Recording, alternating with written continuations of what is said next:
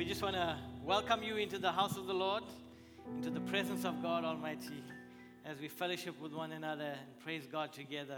We're so glad that you can be with us this morning. Good to see all of you.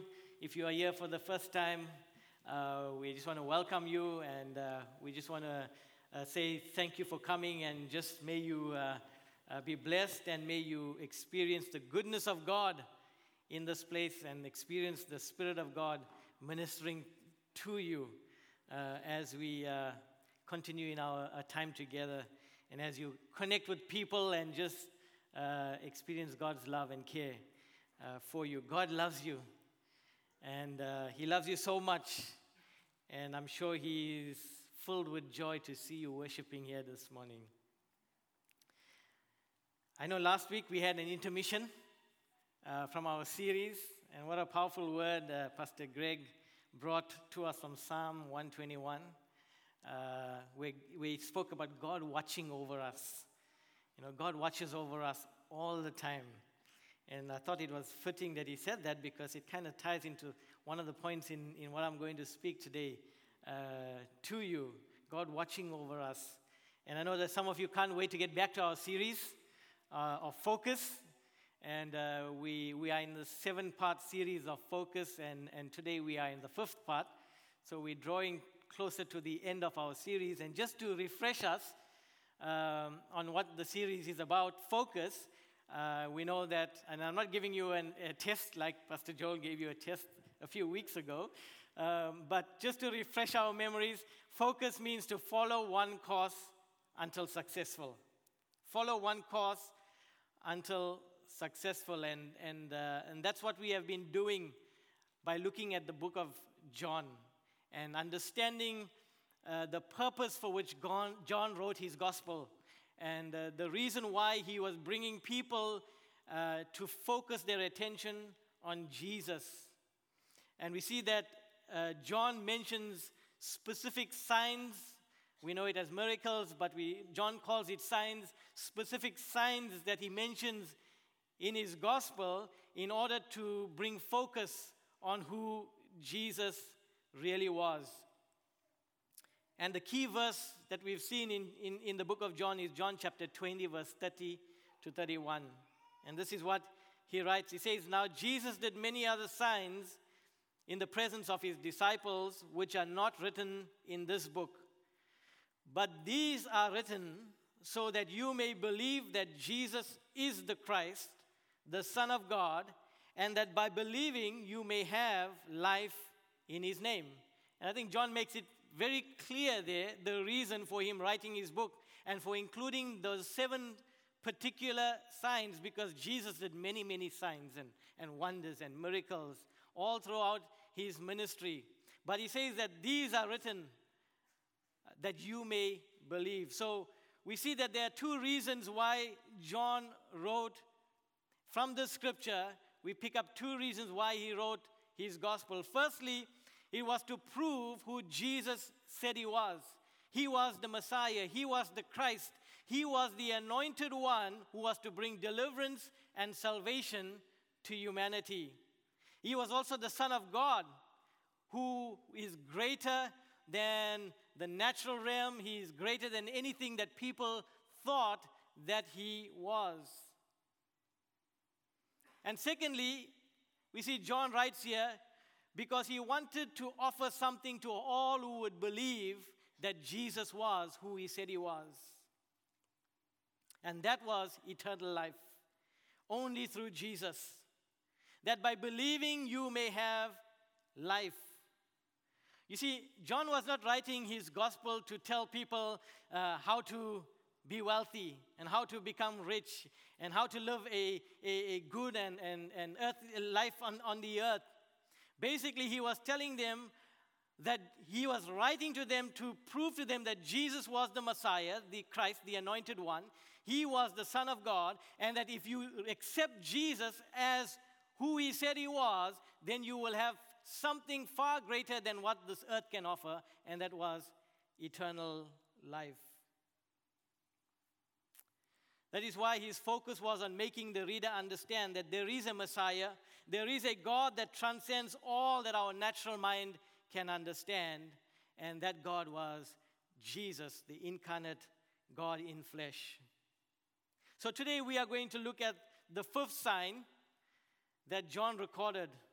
And it is very unique if you read this fifth sign because it's one of the shortest signs that are written in this gospel. And it's interesting the way he placed the sign because the position of the sign in his writing was just after the feeding of the 5,000 and the story or the teaching that he gave to the people thereafter, where he spoke to them about being the bread that came down from heaven. Now, we cannot help but wonder why John put this particular sign. It's the shortest recorded sign in his gospel. And even though it's the shortest sign in the gospel, but we see it is packed with a lot of information and a lot of lessons that we can learn from this gospel or from this sign.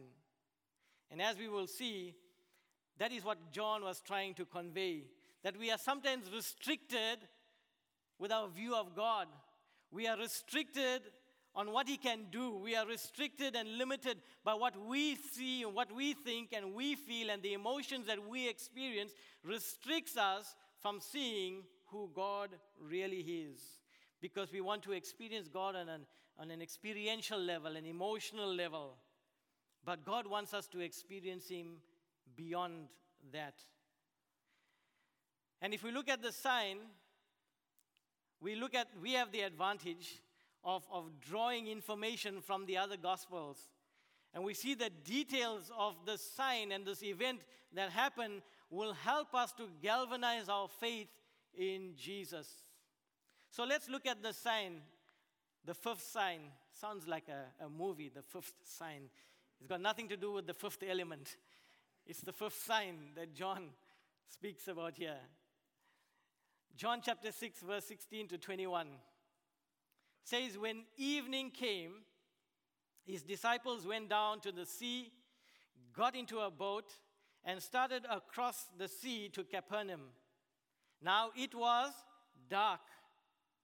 Importantly, to note that. It was dark, and Jesus had not yet come to them. The sea became rough because of a strong wind that was blowing.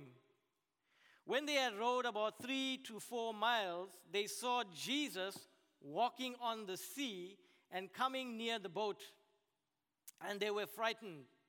But he said to them, "It is I, do not be afraid."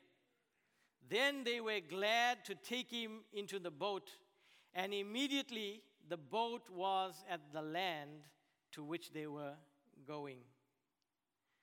Now, for us to understand why John recorded this particular sign and he put it in this particular place, we need to look at the context of this chapter.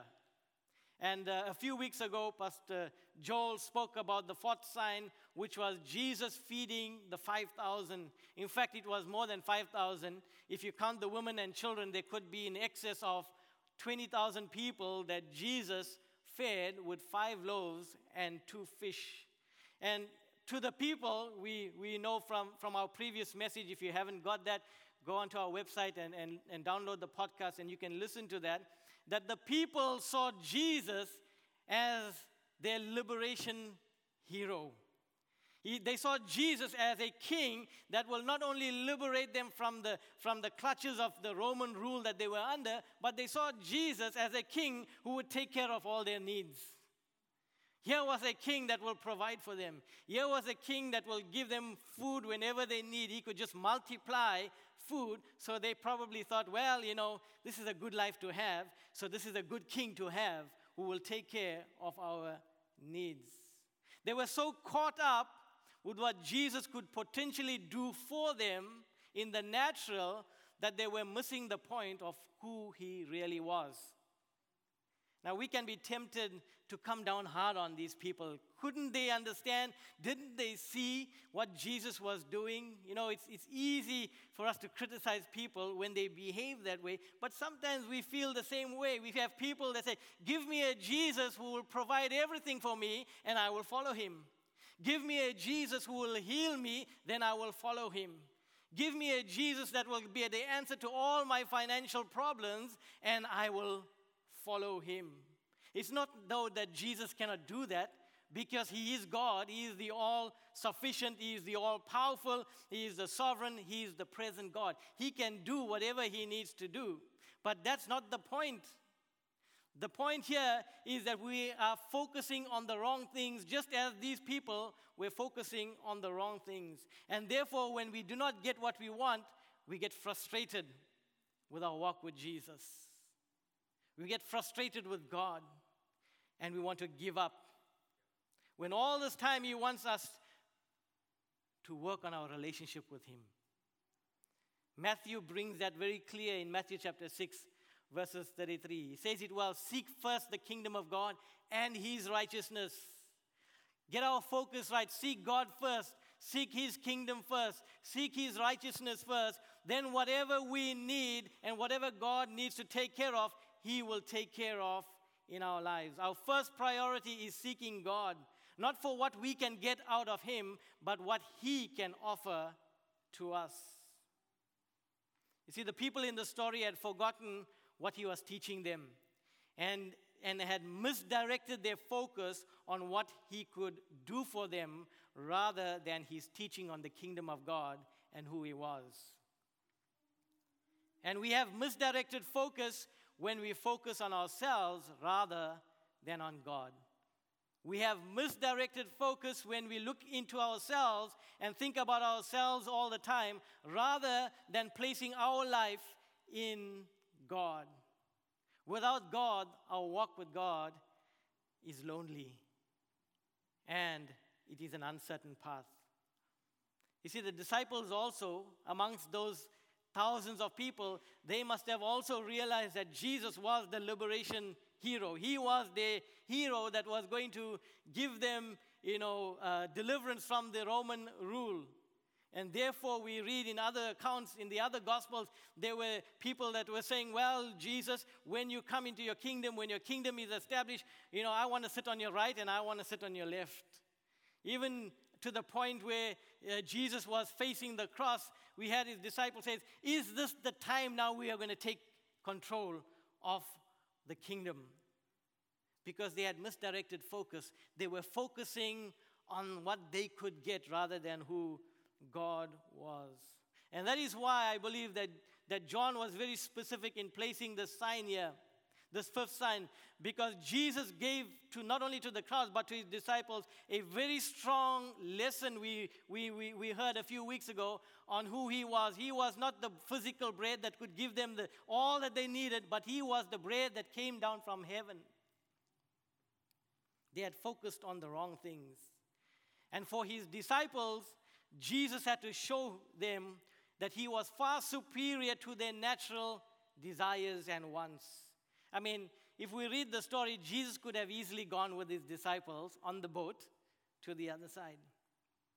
But he put them in the boat, sent them off, and he went up to the mountain to pray. And I think he chose not to go because he wanted to show his disciples who he was.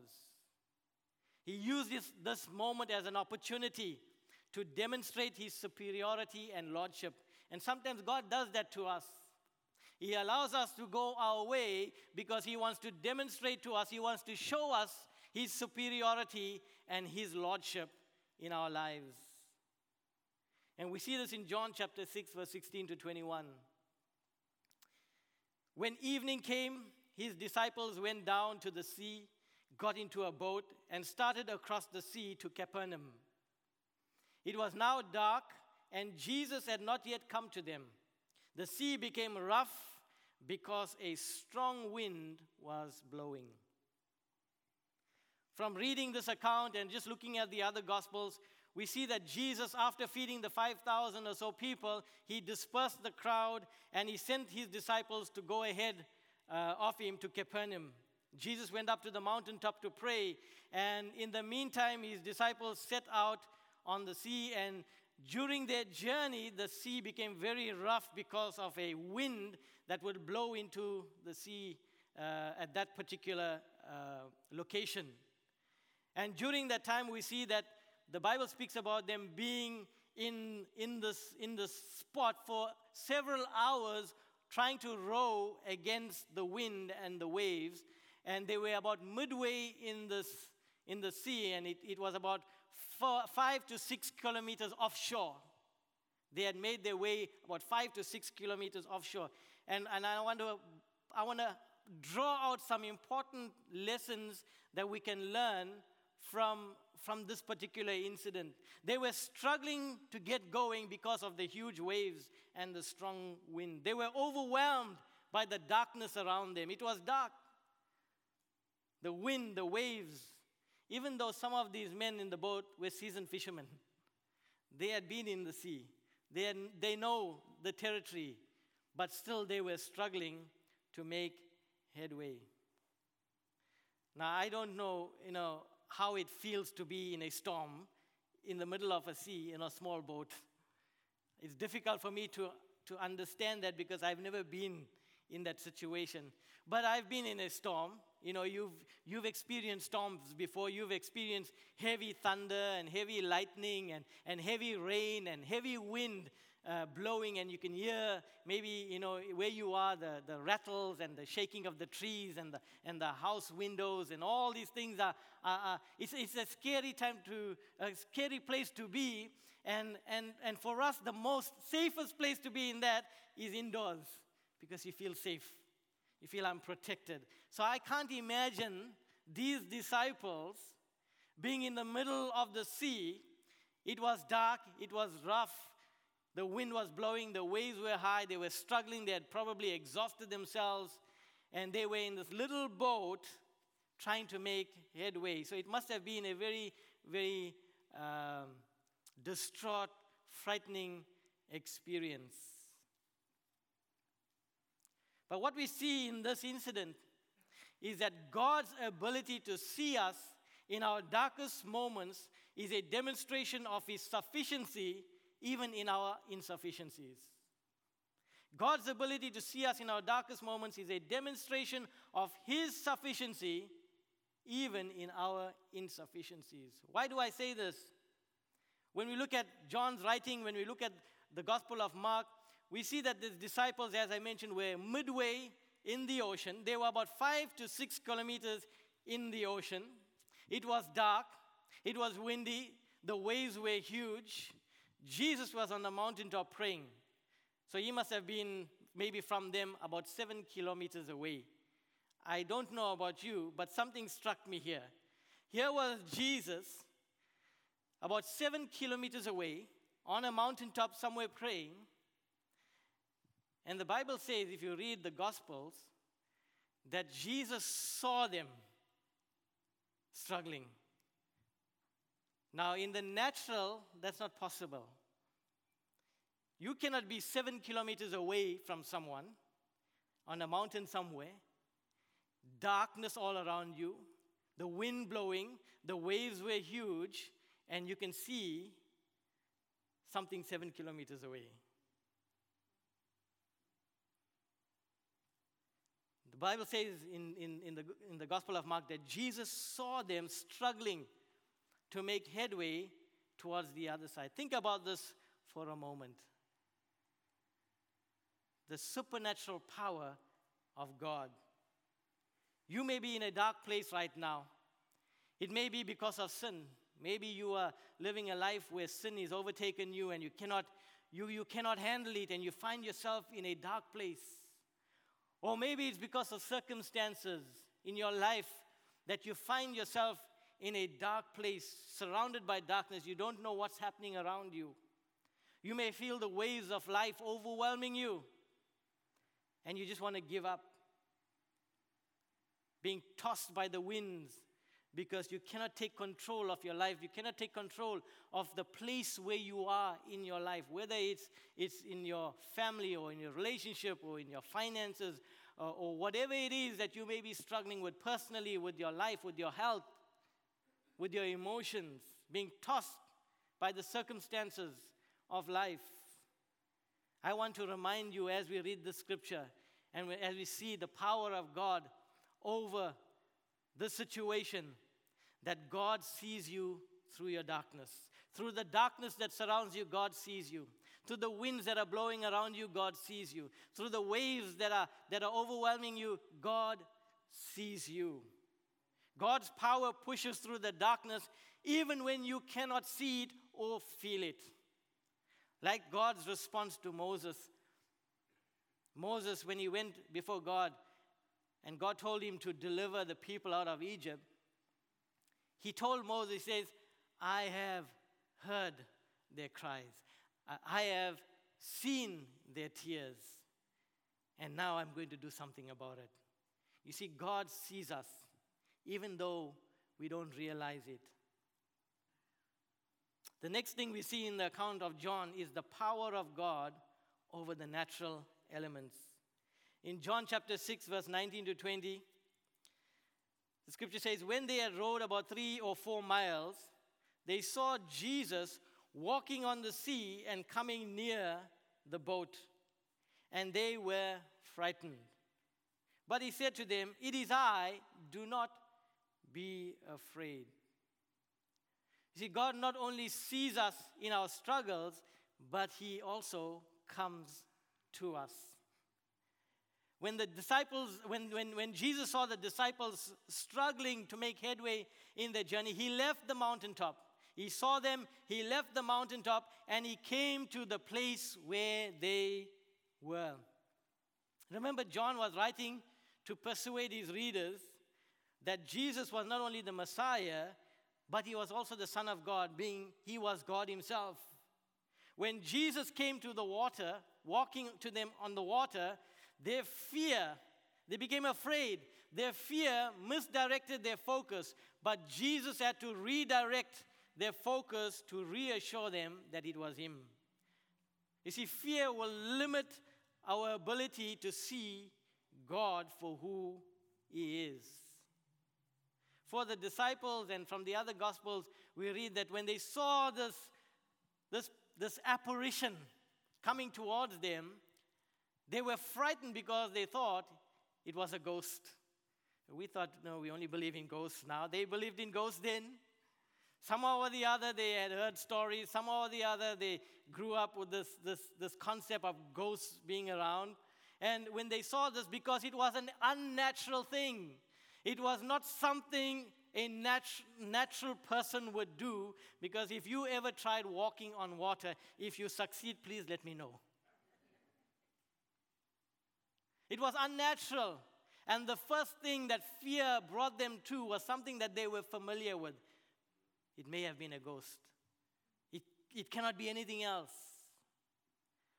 And that's what fear does. It brings us to a place of familiarity. And we get comfortable with familiarity because that's a safe place. That's a logical place to be. And fear will try to make us logically figure out what is happening when God is doing something supernatural. I cannot help but connect this as the disciples saw this and Jesus reassured them, because there's not another recording in Scripture where someone walked on water. In fact, the closest I can think of is found in Genesis chapter 1, verses 1, where the Bible says, and darkness was upon the face of the earth, and these disciples were in a place of darkness. And Genesis 1 says, the darkness was upon the face of the earth, and the Spirit of God was hovering over the face of the waters. Wow. And here these disciples, in the midst of their darkness, see Jesus walking over the waters. And it's no wonder, according to Matthew, the disciples exclaimed, truly, you are the Son of God. Truly, you are the Son of God, because Jesus identified with the Spirit in Genesis chapter 1, verses 1. When we are afraid, we lose sight of the ability of God to work supernaturally in our lives. But in our lives, God sometimes comes in ways that we do not expect. And when we are not expecting it the way we want it, in a particular way, then it's easy to reject it. Because it's not something that we are familiar with. Not only does God see us, and not only does God come towards us, but God steps into our lives when we let Him. John chapter 6, verse 20 to 21 says this, "But He said to them, 'It is I, do not be afraid.' Then they were glad to take Him into the boat. And immediately the boat was at the land to which they were going." See, when Jesus steps into all of our lives, or all of our life, we open ourselves for His power to work in us. When Jesus steps in all of our, not only certain parts of our lives that we choose, no, Lord, you just handle this part of our life, my life, and I will take care of this part of my life. But when we allow Jesus to step in all of our life, then we open ourselves for His power to work in us. We see in the story, not only does Jesus identify Himself, but He also calms their fear. In fact, when we read this particular statement that Jesus made, "It is I, do not be afraid," many commentators believe that the actual translation of what Jesus said is a reference to His deity. Because it is the same reference that God used when He spoke to Moses. When Moses said, "Whom shall I say sent me?" God says, "Tell them, I am sent you." And what Jesus was saying here is the same translation that God revealed Himself to Moses. Jesus is saying, "I am, do not be afraid." Demonstrating His deity and His power overall. I am who I will be. I am the God who can do the impossible. It is no wonder when we read the other accounts of the other gospel accounts of the same sign, we see that they were filled with awe at Jesus and worshipped Him. You see, what happens next is another miracle.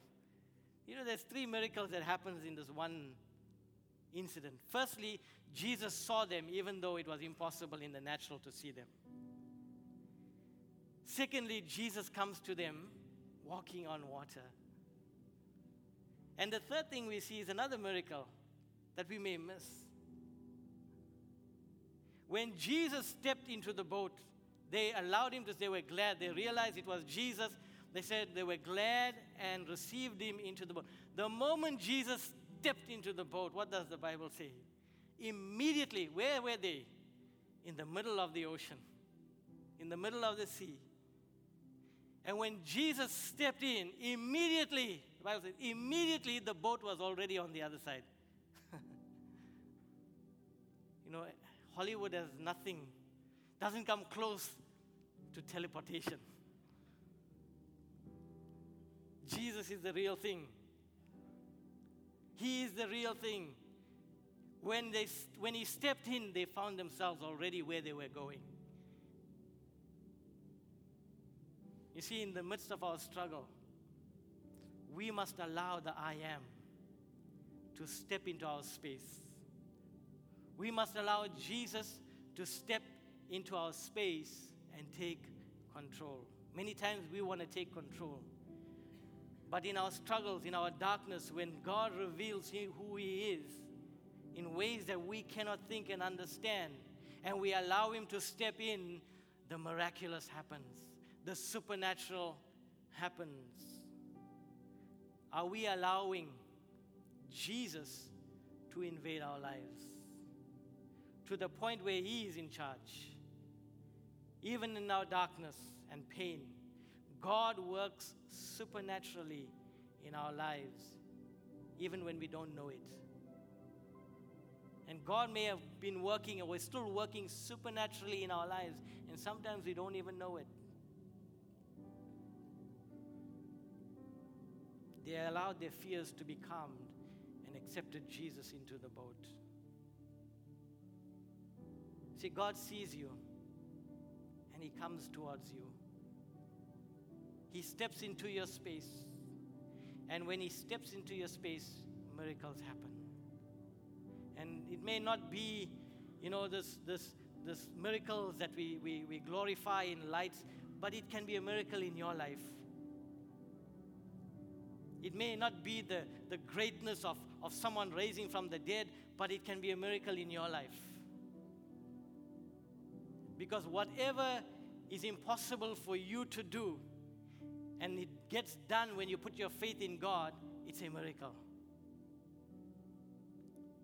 Even the smallest thing that you can think of, it's God working in your life. Even though God sees us or watches over us, as we heard last week, it does not mean that we will not face hardship. It does not mean that we will not face pain. It does not mean that we will not face struggles. But we know and can be rest assured that God at the right time will step in. You see, Jesus, He allowed His disciples to face that. Because at the right time, He stepped in. He stepped in for one purpose only: to solidify their belief and their faith in who He was. And that's what God wants of us today: to solidify our faith and our belief in who He is. It's so easy. It's so easy. Would you bow your heads with me? It's so easy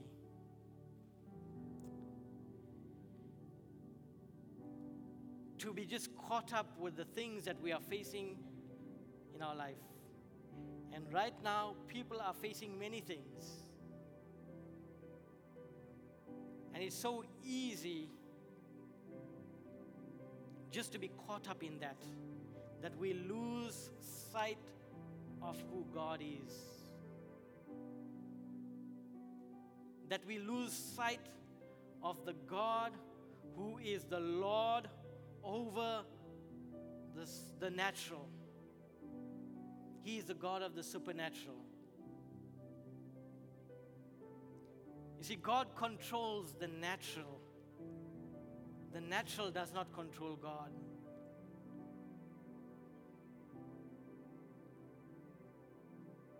And a miracle goes against the natural, goes against the obvious, goes against the logical.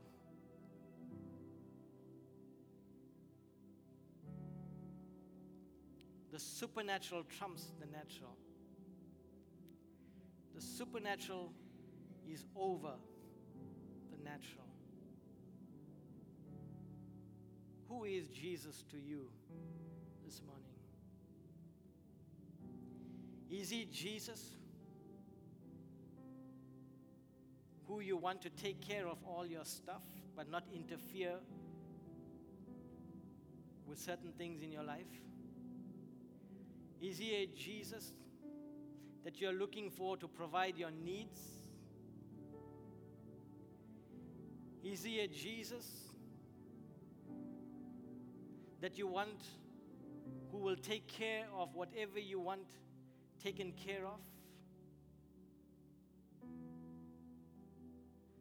Or is He Jesus, the Son of God, in whom your faith lies? The firm foundation we sang on earlier. The firm foundation. Jesus is our firm foundation.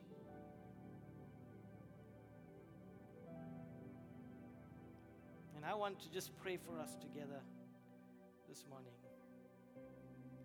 So no matter what storms are in your life, no matter what struggles you have in your life, fix your eyes on Him. Fix your eyes on Jesus. Heavenly Father, I come to You Lord, through that name that is above every other name, the name of Jesus. Lord, our faith is in you. Our trust is in you. Lord, we believe that no matter what we face in life, no matter the circumstance, Lord, whoever is here in this place, Lord, that are going through struggles or are dealing with issues in their lives, Lord, you are able to see through. You are able to penetrate through the darkness and see what's happening in their lives. And not only that, oh God, you assure us that you come towards us. And if we let you, oh God, you can step into our lives. You can step into our boat. You can step into our situation. Calm our fears and do a supernatural work in our lives. Let that become a reality over your people this morning. In Jesus' name, amen.